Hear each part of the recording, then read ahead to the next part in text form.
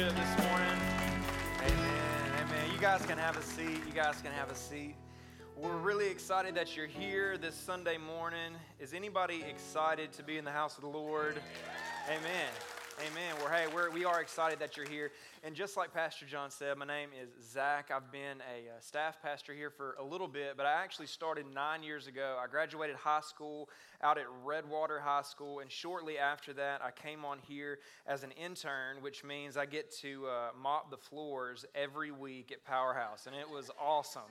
So I started out mopping floors a few hours a week, and it kind of grew into more of a part-time position, and then it grew into a full-time position, and now I'm actually one of the staff pastors here, which is crazy to think that 9 years ago, the Lord brought me from that place to where I am right now, and it's crazy also that I have the opportunity to come share with you this weekend, and it's really encouraging to me to know that we have leadership in this church that believes in the next generation. That's an awesome thing, and I want to tell you, there's a lot of places around the United States that have churches this size, but they wouldn't let someone like me preach. But let me tell you, Pastor John believes in the next generation, and it means the world to me. So real fast, I want y'all to make some noise for our pastors. So it's awesome. So every week we have the opportunity to come work alongside Pastor John, Pastor Mike, Pastor Travis, Pastor Nick, Pastor Cole, and I want to encourage you, man, lift these guys up and their families every single day. Pray for them and stand in the gap for them. Cover them with prayer. Just like I said, I've been on staff here for 9 years. I'm actually over all of the media department. So if it's lighting or sound or images and things that you see on screen, I usually have something to do with it. If you like it, come and tell me about it. If you don't like it, you can email me at nickbirmingham@churchontherock.org. And just like I said, I work with the media, and normally I'm actually down at Powerhouse with the youth and also the young adults in college. And one thing that we see all the time is we have a lot of youth and we have a lot of people that come through that know the vocabulary of church. Okay, they know that God loves us. They know that God has a purpose for their lives. But a lot of the time, people can know something, but they cannot know how to apply it to their life. And I feel like today, all across the United States, we have people that can rattle off the phrases that God is good all the time. God, we know the vocabulary, but a lot of the time it's like, okay, but in the middle of the bad situation or the dark time in your life, do you still believe that God is good? There's a lot of times when, like I said, we know the vocabulary, we know what the Bible says, but it's hard to apply it to our life. And that's one thing that I love about the way Pastor John preaches. It's one thing to know a theological truth or a random fact in the Bible, but it's another thing to apply it to your life every day. And I think that's one thing that he does really well, and I appreciate that. But this morning, I want to encourage every single person here. And this week, as I was preparing just for the weekend and everything that was going to go forth, the Lord kept laying on my heart. He said, I want my people to leave encouraged. I want my people to leave knowing that they have a purpose and that I'm with them wherever they are in their life. And that's one thing that, whether you're 6 years old or you're 70 years old, we're all completing the process of God in our lives. How many people believe that this morning? So we're never done with the process until one day we stand before God. And I want to ask you guys this. If you've ever been to church before, you've probably heard this statement that you have a purpose. How many people have heard that before? I mean, we've all heard that. We all know that. We know the Bible says that. But I want you to leave when maybe this kind of flipped or rearranged in your heart and in your mind this morning, because if God has a purpose for each and every person that's here this morning, then that means that there's something to accomplish. And if every person has a purpose and then every person also has something to accomplish, that means God is a good God. He's faithful through it all. That means He's going to give us every single step that we need to accomplish the task at hand. Okay, so this morning, this is what we're going to talk about. I love just kind of running through stories in the Bible, and I also kind of preach from a few points. So this morning, as I continue, I want to encourage you, man, take notes, write stuff down, because note takers are history makers. I'm pretty sure that's Pastor Mike's line, but we'll give him credit for that. But this morning, we're going to examine a story. It's one of my favorite stories in the Bible. It's found in Acts chapter 27, and it's talking about Paul. If you know anything about Paul, you can read through Acts and see incredible things that he does for the kingdom of God. But Paul goes through tons and tons of stuff in his life.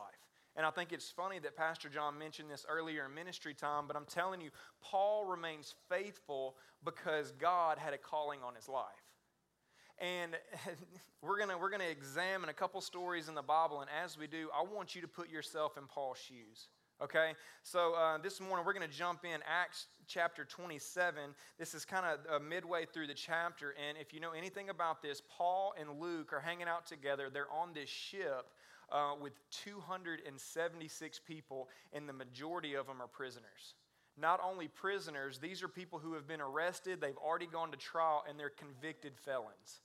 Okay, so these aren't people that just, maybe they did something bad. They're convicted felons. They're in this situation that's already kind of like, I would not want to be on a boat with that many prisoners. I wouldn't. But Paul and Luke, they're there, and this storm comes. And whenever this storm comes, God sends an angel to Paul to give him a word. And we'll kind of see how this word encourages Paul through the storm he's about to go through in his life. And this is where we pick up. So the angels already appeared to Paul, and Paul is speaking to everyone that's on the boat with him, okay? So again, this is in Acts chapter 27, verse 22, and it says, "But now I urge you to keep up your courage, because not one of you will be lost. Only the ship will be destroyed. Last night, an angel of God, whose I am and whom I serve, stood beside me and said, 'Do not be afraid, Paul. You must stand trial before Caesar. And God has graciously given you the lives of all who sail with you. So keep up your courage, men, for I have faith in God that it will happen just as he told me. Nevertheless, we must run aground on some island.'" Okay? So Paul, he's trying to encourage these guys, and he's like, man, everyone's going to be fine. This storm might be here, but we're going to be okay. Oh, by the way, we're going to have to wreck the ship somewhere. It's like he kind of sneaks the bad news in there right at the end. But this leads me to my first point, and I want you to write this down, and it's, you have a promise. I want you to say that. I want you to believe it. I have a promise. You have a promise this morning. And the thing is, there's two promises that are really given right here in just these few scriptures. So the angel appeared. Paul heard from the angel. The angel said, no one that's with you is going to die. That's one promise. Promise number two is you're going to stand trial before Caesar. Okay? And one thing about this time, if you go back and kind of study this era, Rome is the most powerful nation in the world at this time in history. So Caesar, if you will, is the president or the king of this area. He's in control of all this. So in this time, the angel tells Paul, hey, look, you're going to stand trial in front of Caesar, who happens to be the most powerful man on the earth. Think about that. It's like when Paul was a little kid, I really doubt he thought about, man, I'm gonna stand trial in front of Caesar one day. Hopefully, if I ever do stand in front of Caesar, it's not on trial. It's for some other reason. But he receives this promise, and the things that he's about to go through, the things that he is about to endure, I'm telling you, God gave him this word before he was about to go through a rough situation. And I feel like a lot of the time in our lives, we go through things that are difficult. We go through seasons that are painful. We go through seasons and it seems like, man, nothing we do is working out. Nothing's happening. But whenever, at the end of the day, guess what? God's still in control. And he can give us a promise to hold on to no matter what we face in our lives. And so as we continue here, a lot of the time when we think about these promises, we set up little things in our lives that we believe that we can do. And I remember whenever I was in business school here in town, I took a course and they were talking about setting goals for your organization as like a manager. And he was like, well, what you want to do is set goals that are out of reach, so you have to work towards them, but they're not out of sight. So it's something that your employees, they could see this happening in the organization, but if you can accomplish your goal right now, the goal is not big enough. And I feel like a lot of the time in our life, we come up with these things and we say that they're words from God, and God's saying, dream bigger.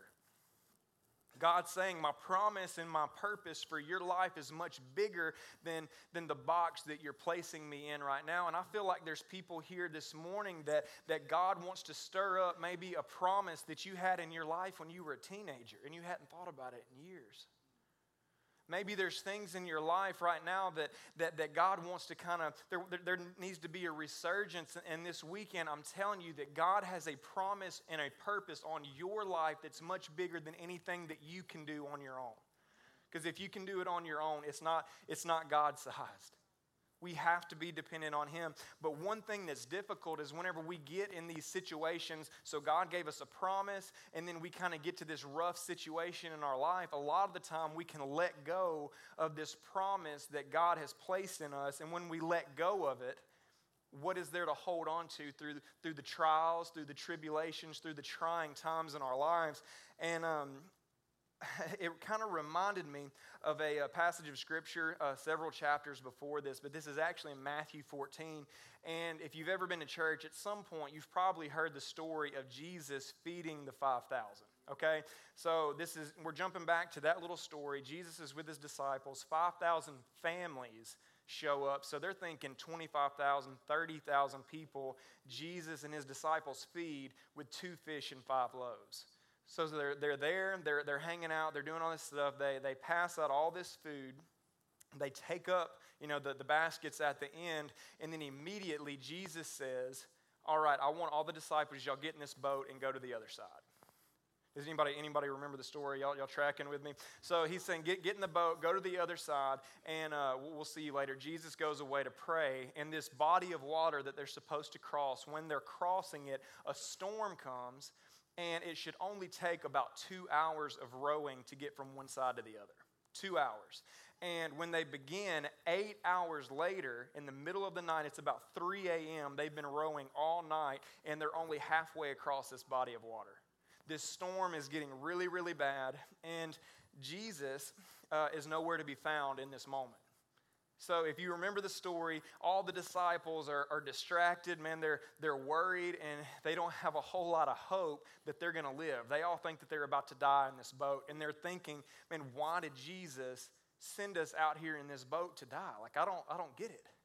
And shortly after that, Jesus walks up on water, which is crazy. I'm sure you've heard that story before, but you can even look in your Bible. In the NIV, there's titles right above each little passage or story, and it says, Jesus feeds the 5,000.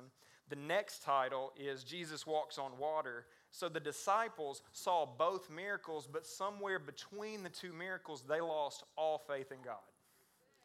Have you ever been there? It's like, man, God's doing some stuff, but I got a ticket on the way home from church. My day's over. You know what I mean? It's like, it goes south really quick, but there's another part of the story that I want to point out, because if you read back through this, they pick up baskets of food leftovers. Does anybody remember how many baskets of leftovers? 12. There were 12 baskets of leftovers, and most scholars believe that they took up the 12 baskets, they placed it in the boat with them, and then they started out across the ocean. And again, somewhere between the 2 miracles, they lost faith, even though there was proof of a miracle in the boat with them. And I want to tell you, sometimes in our lives, we can get frustrated, we can get hurt, we can get down, we can get discouraged. But God's saying all we have to do at some points in our life is look around in our life, and there's miracles surrounding us right now. And the miracle for a lot of people in here is that you are not the same person you used to be. For some people, the miracle is that you and your wife are still together somehow. The miracle is that, man, your kids came home. The miracle is that, man, you were praying for that job that you were not qualified for, but God blessed you. I'm telling you, whatever the miracle is in your life, I'm telling you, you can examine your life right now in this moment, and there is proof that God is still God. that God is still a miracle working God, and He can work in me and He can work in you. But so many times we lose faith, even though, man, there's miracles right in the boat with us. And I remember I was thinking about this, and this story kept popping up in my mind this week. I used to play football in Alabama. I was in ninth grade, and we had this defensive coach who was a part-time coach. So he was a businessman. He owned a hardware store, and then he also coached us part-time. And every week, we would have practice and all that stuff. At the end of practice, we would say the Lord's Prayer. He would come out, and he would tell us to take a knee, and he would tell us some story, okay? And this guy was probably in his late 60s, and he always had like the best stories. I don't know if he made them up, if they were true, or if he Googled them or what, but I don't even know if like Google wasn't a thing back then. But our story, we would have story time. And so he sat down one day and he said, man, several years ago, he said, I was in my early 30s. I had opened up my first business in a small town in Mississippi. It was a small hardware store, and it was a small town. But he said in that small town, he said, I didn't really know a lot of people yet, and I was trying to make connections with businessmen, kind of just stay connected with people. And there was one businessman that was really kind of a powerful guy in town. Everybody kind of looked up to him. And he said, I remember every year this guy would have a hog hunt. So he would get a lot of the businessmen around town. We would go out and they would hunt hogs. And if you were invited to go on this hog hunt with him, it was like a big thing. Like that was the place you wanted to be, because you made connections with a lot of powerful businessmen in town. And he said the time came and he said he wasn't invited. And he said he was kind of down about it, and he wasn't invited. And there was another guy in town. His name was Sonny. And he said, honestly, this guy was kind of like the town drunk. And he said this guy, he was a little bit crazy, but everybody loved Sonny. He's just a nice guy. He's always taking the edge off, But anyway, so Sonny's there, and he said, man, I know that you didn't get invited to go on this hog hunt, but how about you go hog hunt with me? And he was kind of down, and he was like, yeah, I'll go with you. That's fine. So Sonny says, okay, we're going to go this day, but the only stipulation is that I go at night, and I don't go by land. I only go by water, okay? And so my coach is a little freaked out. He's just like, man, I'm really hoping that he shows up sober, hoping for the best here. And the day comes, and our coach gets in the boat with Sonny, and he said, it's like pitch black dark outside. He said, man, we can't see anything. He said, the river's really narrow. There's trees kind of hanging over on each side, and you can't see anything. And he said, Sonny cranked up the boat, and he said, went full blast down the river. And he was just like, he was getting freaked out, and he was like, man, Sonny's got some guts, he doesn't care. And he finally says, all right, Sonny, you've got to slow down. We're about to hit trees or something. I'm really worried that we're going to get hurt. And Sonny looks over and he kills the engine, and he said, man, it's really easy to be scared out here. He said, I understand that it's scary, but he said, can you see like a mile ahead of us? He said, there's a curve in the river. And he said the trees were kind of separated, and about a mile down the river, he could see where a little bit of moonlight was reflecting on the river. So the moonlight was reflecting there. He said, every time I come out here to go hog hunt, I'm trying to get where I'm going as fast as I can. And if I just sit here and I think about how dark it is where I'm sitting, he said, I'll never go anywhere. But he said, so what I have to do is I have to keep my eyes on the bend of that river up there. And he said, I don't want to sit here, so I floor the boat as fast as it'll go, and I get to that curve as fast as I can. He said, whenever I get to that curve, he said, guess what? A couple miles down the river, we'll be able to see another one, and we'll be redirected again. He said, whenever I crank the boat up, you keep your eyes on the light down in the corner of the river. And he said, just stay focused on that. He said, you won't even care about the darkness anymore. And I think you see where I'm going with this, because so many times in our lives, God gives us a direction or a step, and we step out, and guess what? It's dark sometimes. That's the reason He gave us the step, because He knew that we need to start heading in a direction. And I want to tell you that just like my coach, man, being in that boat, all you have to do is look where God's called you to go. And if you go there as fast as you possibly can, run as hard as you can to complete what God has called us to do in this season, when you get there, the next goal is right down the river. And a lot of the time in our life, we can get burdened, or we can get scared, or we can get worried that God isn't there. But I'm telling you, He's there in the midst of everything that we endure. And we're about to pick back up in this story. And if you know anything about this passage, Paul is like about to go through it, okay? And it's kind of entertaining to me that it's like the worst day ever. And I was trying to kind of relate to this.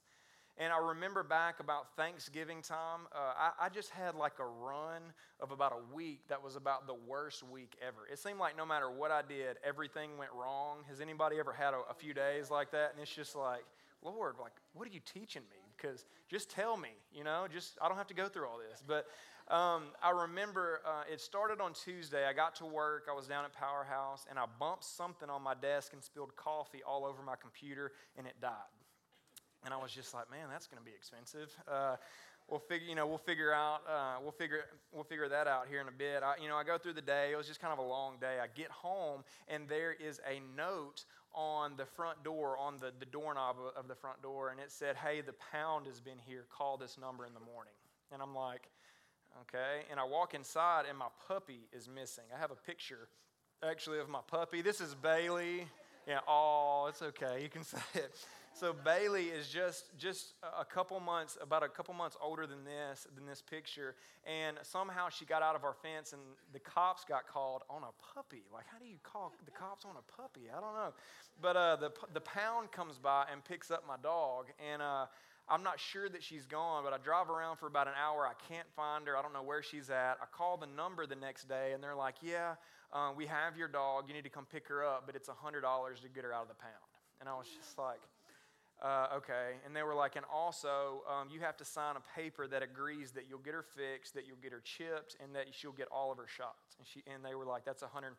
And I was just like, this dog was free, It's like, it just turned into like $250 like that. And I remember I was leaving the house to go pick her up, and my inspection and tags were out on my car, and I get pulled over on the way to the pound, and I get a ticket.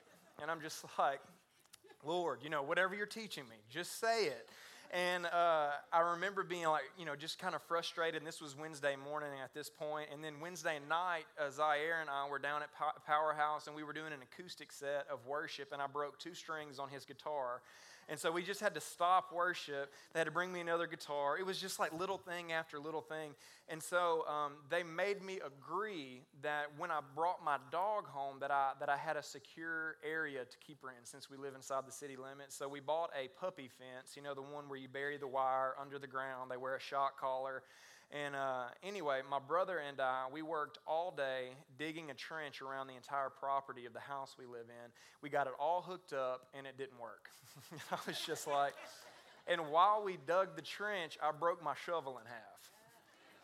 And so I grabbed the other part of the shovel, and I just like tomahawked it across the yard, and I was just like, God, just take me down. Like, just kill me now, And I remember being super stressed out, and I had already promised Sarah that I was going to go down and see her family in Lafayette, Louisiana the next day. And actually, Sarah's here. She's hanging out with us. Y'all make some noise for Sarah, my pretty fiance. But anyway, so I put the dogs inside the house since they can get out of the fence. I lock them in there. I go down to Lafayette. It's 5 hours, and we hang out. And while we're there, I'm like, man, this is a good trip. Maybe the curse has been lifted. I don't know. And we go to leave, and as we're leaving to come back to Texarkana the next day, I back into a mailbox. I scratch up my truck that's like my prized possession or whatever. And I'm just like, man, it's going to be okay. I make my way back to Texarkana. 5 hours later, we're 5 minutes from my house, and I get pulled over on 59 for speeding. And I'm just like, I don't have the money for this, And I remember the cop let us off. Thank goodness he let us off, and it was no big deal. We get home, and this is where like the story even gets worse. We get home, we open the front door, and the house smells awful. Okay, and I walk in, and I'm just like, dude, what happened in here? And come to find out, my dog, who was just a puppy, she wasn't completely housebroken yet, pooped in the floor. okay? And I don't know if it's okay to say that or not. So there was puppy waste on the floor. And right after this, the Roomba vacuum cleaner decided it was time to vacuum the house. So the Roomba vacuum cleaner rolls right across the puppy waste and spreads it all over the house. And so I've been gone, I've already had a long week, and then I come home and I immediately have to go get a carpet shampooer to shampoo all the carpet in the house, clean everything. And I remembered trying to keep a good attitude. And I'll be honest, I didn't have a great attitude. Has anybody ever been there? It's like, dude, it's just like one thing after another. But kind of pulling us back to the story, and Paul, through everything that he went through, was much worse than our worst day. And he kept an attitude that was so glorifying to God, like it really makes me excited. And so we're gonna jump right back in. And if you know anything about this, so Paul and Luke are on this boat. There's 276 people. Most are prisoners. A storm comes. The ship begins to fall apart. They don't know where they are because they haven't seen the light of day or stars in 14 days.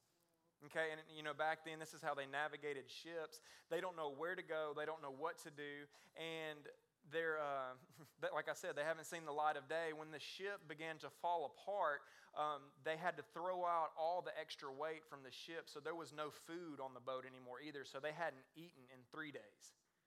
So how many people in here get a little angry when you get hungry? Amen, that'll preach, okay? I'm preaching way better than y'all are amening this morning, by the way. Yeah? Okay. I had to sneak that one in there, Pastor John. But real fast, so Paul and them, he's with these prisoners. He hasn't seen the light of day in 2 weeks. He hasn't eaten in 3 days, and then they run their ship aground. Okay, so he's in a really rough situation, and this is where the story picks back up. It's in verse 42 of that same chapter. It says, the soldiers planned to kill the prisoners to prevent any of them from swimming away and escaping, but the centurion wanted to spare Paul's life and kept them from carrying out their plan. He ordered those who could swim to jump overboard first and get to land. The rest were to get there on planks or on pieces of the ship. In this way, everyone reached land in safety. So this is kind of a completion of one of the promises that was already spoken to Paul previously by the angel. And then we'll continue in chapter 28, and it says, once safely on shore, we found out that the island was called Malta. The islanders showed us unusual kindness. They built a fire and welcomed us all because it was raining and cold.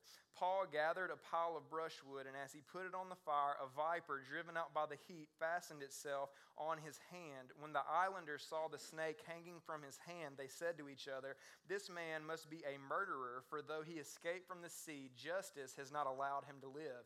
But Paul shook the snake off into the fire and suffered no ill effect. The people expected him to swell up or suddenly fall dead, but after waiting a long time and seeing nothing unusual happen to him, they changed their mind and said he was a god. Okay? I think it's funny that it just shifted. Way over here to way over here. It's like, oh, he's a murderer. Oh, let's worship him. He's a god. But anyway, these people, they see Paul is not dying. And what's encouraging to me, and I know that in the back of Paul's mind, he said, okay, all these people are safe. No one's died. But God still said that I would stand trial in front of Caesar. So even if this venomous viper, jumps and bites me on the hand, which I'm deathly afraid of snakes. I don't know if anyone else here is, but the only good snake is a dead snake. Amen. That preaches as well. But the only, I keep going, the only good snake's a dead snake. But Paul, through this, I know in the back of his mind, he keeps telling himself, I'm going to stand trial in front of Caesar. The snake bit me. I'm going to stand trial in front of Caesar. I haven't eaten in 3 days. I'm going to stand trial in front of Caesar. As we continue, there's a couple points that we can even make just by the snake biting Paul in the hand. And one is that he shook the snake back into the fire. So he got bit. He got attacked by the enemy. And I want to tell you that the enemy wanted to stop Paul. The enemy probably knew that Paul would write 2/3 of the New Testament. The enemy probably knew that thousands upon thousands of people would come to know Christ. The enemy knew that he had to stop Paul, but guess what? He couldn't. And I want to tell you, every time that the enemy attacks us and tries to hold us back, whenever this viper bit him, he shook it back into the fire, and it's our job every day to shake the attacks of the enemy back into the fire. And just so you know, the fire is this metaphor for our relationship with God every day.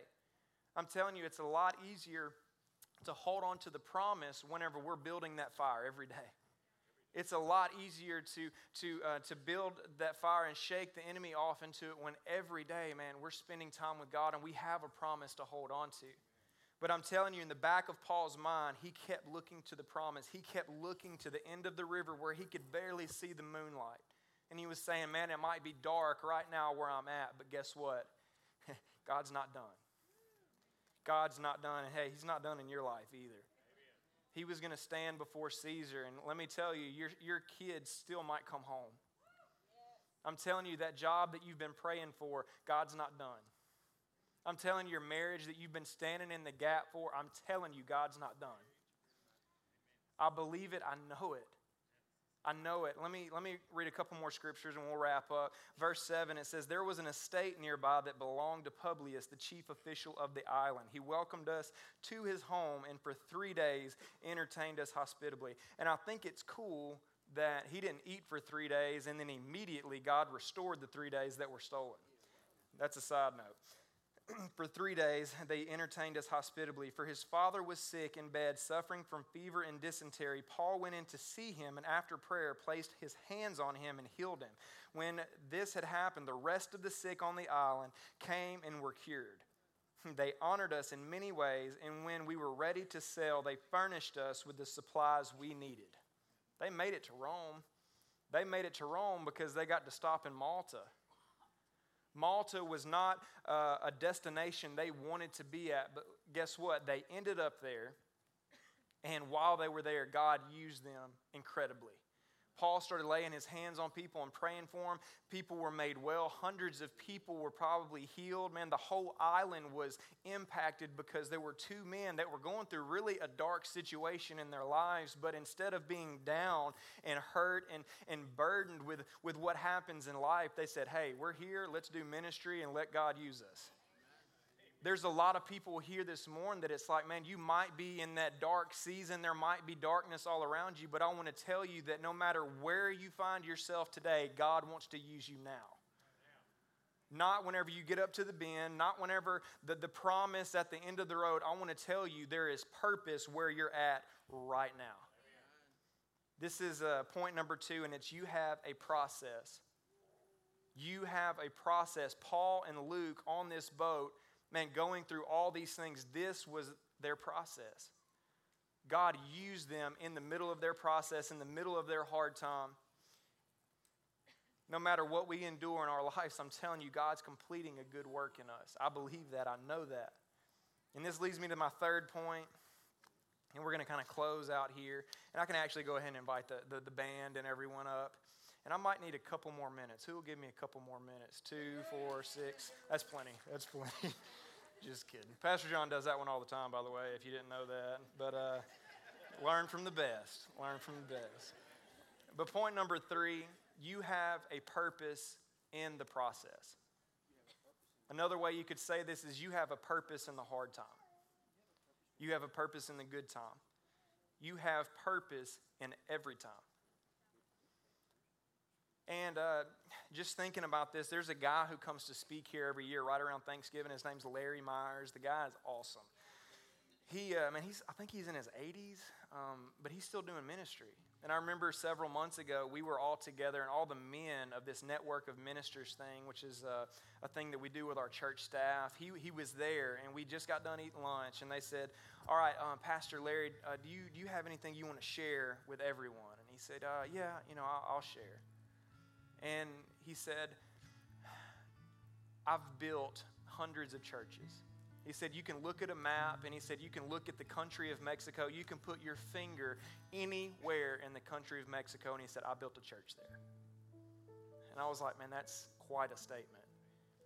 And he said, we've built orphanages, we've built hospitals, we've done all these things. But he said, I don't even think that that was my purpose. And I was thinking, then what's your purpose? Like, man. And he said, my purpose was to disciple one man. He said, my life's goal at the end of the road, whenever I look back on my life, he said, the most crucial thing that I ever did was disciple one man. And he said, what's cool is that on the way to me discipling that one man, he said, I did a lot of stuff along the way. This one man that he discipled is a minister in Mexico, and he disciples over 310 pastors all over the country of Mexico. So yeah, he did an incredible thing by discipling this man, but he kept saying, he said, yeah, while I was on my way to disciple that man, he said, we built hundreds of churches along the way. He said, we built hospital after hospital along the way. We built orphanage after orphanage, and we did it all along the way. And I want to ask you this question this morning. What are you called to do along the way? Right in the middle of the situation that might be good, that might be bad, that might be painful, that might be hurting you and your finances or your family or whatever the case may be right now, I want to tell you, what glory can you bring to God through your pain? What glory can you bring to God through the good times and the bad times? And I want to tell you, even back to the beginning of the message when it said, man, you have a promise. God wants to put something inside of you even this morning. There are dreams and destinies and things that God wants to encourage you in. And I'm telling you, the best thing that you can do for the next generation is complete God's purpose for your life. That is the best thing I can do. That's the best thing we can do. And I was thinking just the other day, the first time I ever drove into Texarkana, I was in 9th grade. It was a Thanksgiving week. And I remember we were about to move here at Christmas, and we came in to look at some schools. We came in to look at like a couple houses my parents were talking about buying, and we passed by a church on the rock the first time we ever drove to town. And when we passed by, there were several hundred people at Powerhouse for whatever reason. I don't really even know what was going on. But at that time in my life, I played drums at the church I was at in Alabama. And I remember when we passed by, I was thinking, man, it'd be really cool to play drums in that youth group one day. It'd be really cool. And I remember several years later, Pastor Mike's son Michael invited me to church, and he kind of tricked me into coming, and I came. And I gave my life to God. And several months after that, I started playing drums. A few months after that, I started playing guitar. A few months after that, we started singing. I started leading worship. I came on here part-time to full-time, and now I get to stand in front of you today. And let me tell you, God's process is much bigger than what you think. I want to tell you that no matter what promise you place, I want to tell you that God's promise for your life is much bigger than anything that you can imagine. My promise, my dream was, let me be the drummer in the youth group. God's saying, keep dreaming. Keep going. This morning, I want everybody just to go ahead and stand up with me for just a moment. And we're going to kind of close out here, but just preparing for this weekend, I felt like there were people in 3 different boats. I feel like one of those boats is, man, there's people here this weekend, and you're saying, man, I get everything that you're talking about. I get that there should be a promise out there. I get that there's something for me to hold on to when I meet tribulation. I get that. But honestly, in my life right now, I don't know what direction God wants me to go. I don't know what the promise is. I don't know what that looks like in my life. And that's okay, man. We all get to that place. But even now, I want you to lift your hand if that's you. You're just saying, man, I'd like a word from God. Amen. There's hands up everywhere. I'd like a word from God because I need that to endure. And I'm telling you, He wants to give you a promise to endure the process so you can make it through your purpose in your life. And boat number 2, I feel like there's some people here and you know the promise, you know the thing that you're believing for, but you haven't seen it yet. And I want to tell you right in the middle of this process, man, this can be a really hard time. And I want you to leave encouraged that God's not done. And this morning, if that's you, you're saying, man, I know what the promise is, but honestly, right now, man, I'm struggling to have a good attitude and to be used right where I'm at right now. I just want you to lift your hand. It's okay. I want you to, there's hands up everywhere. And then there's a third boat, and to me, this is the most important boat this morning because there are people here that haven't made a real commitment or a real step to Jesus Christ. And I want to tell you, it doesn't mean a whole lot whenever you just believe in God and who Jesus was. Jesus walked the earth. You can look in the history books. But when Jesus becomes Lord of your life changes. And I'm telling you, there's a lot of people that are going to be that close to stepping into heaven one day because they believed in God, they believed in Jesus, but Jesus never ruled their life. And you can think about it this way: Satan knows God is real. Satan also knows that Jesus is real.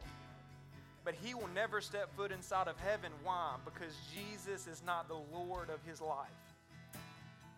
And I feel like there's some people here, man, this morning that you haven't made that step. It's like, man, I believe in both of those things, but honestly, he's not the Lord of my life. And if that's you this morning, on the count of 3, I want you to lift up your hands. This is the biggest and best decision of your life that you can ever make. On the count of 3, 1, 2, 3. I want you to lift your hands if that's you this morning. I want you to lift your hands if that's you this morning. We've got a couple hands. Yeah, y'all make some noise for the Lord. The last thing we'll do, I'm going to say a quick prayer, and we're going to go right back into worship, and our prayer team is going to come down front. And if there's anything at all that just kind of resonated in your heart this morning that you want prayer for, that you want to agree with, we'd love the opportunity to pray for you. But let's pray. So, Lord, we thank you today. God, we thank you that you have a purpose for our life. We thank you, Lord, that no matter what we endure, that God, it does not negate the call of God that you have on our lives. Lord, we rebuke the enemy. We rebuke the attacks, Lord, the vipers that might come against us. Lord, we rebuke those things and we throw them in the fire, God, because we know who you are.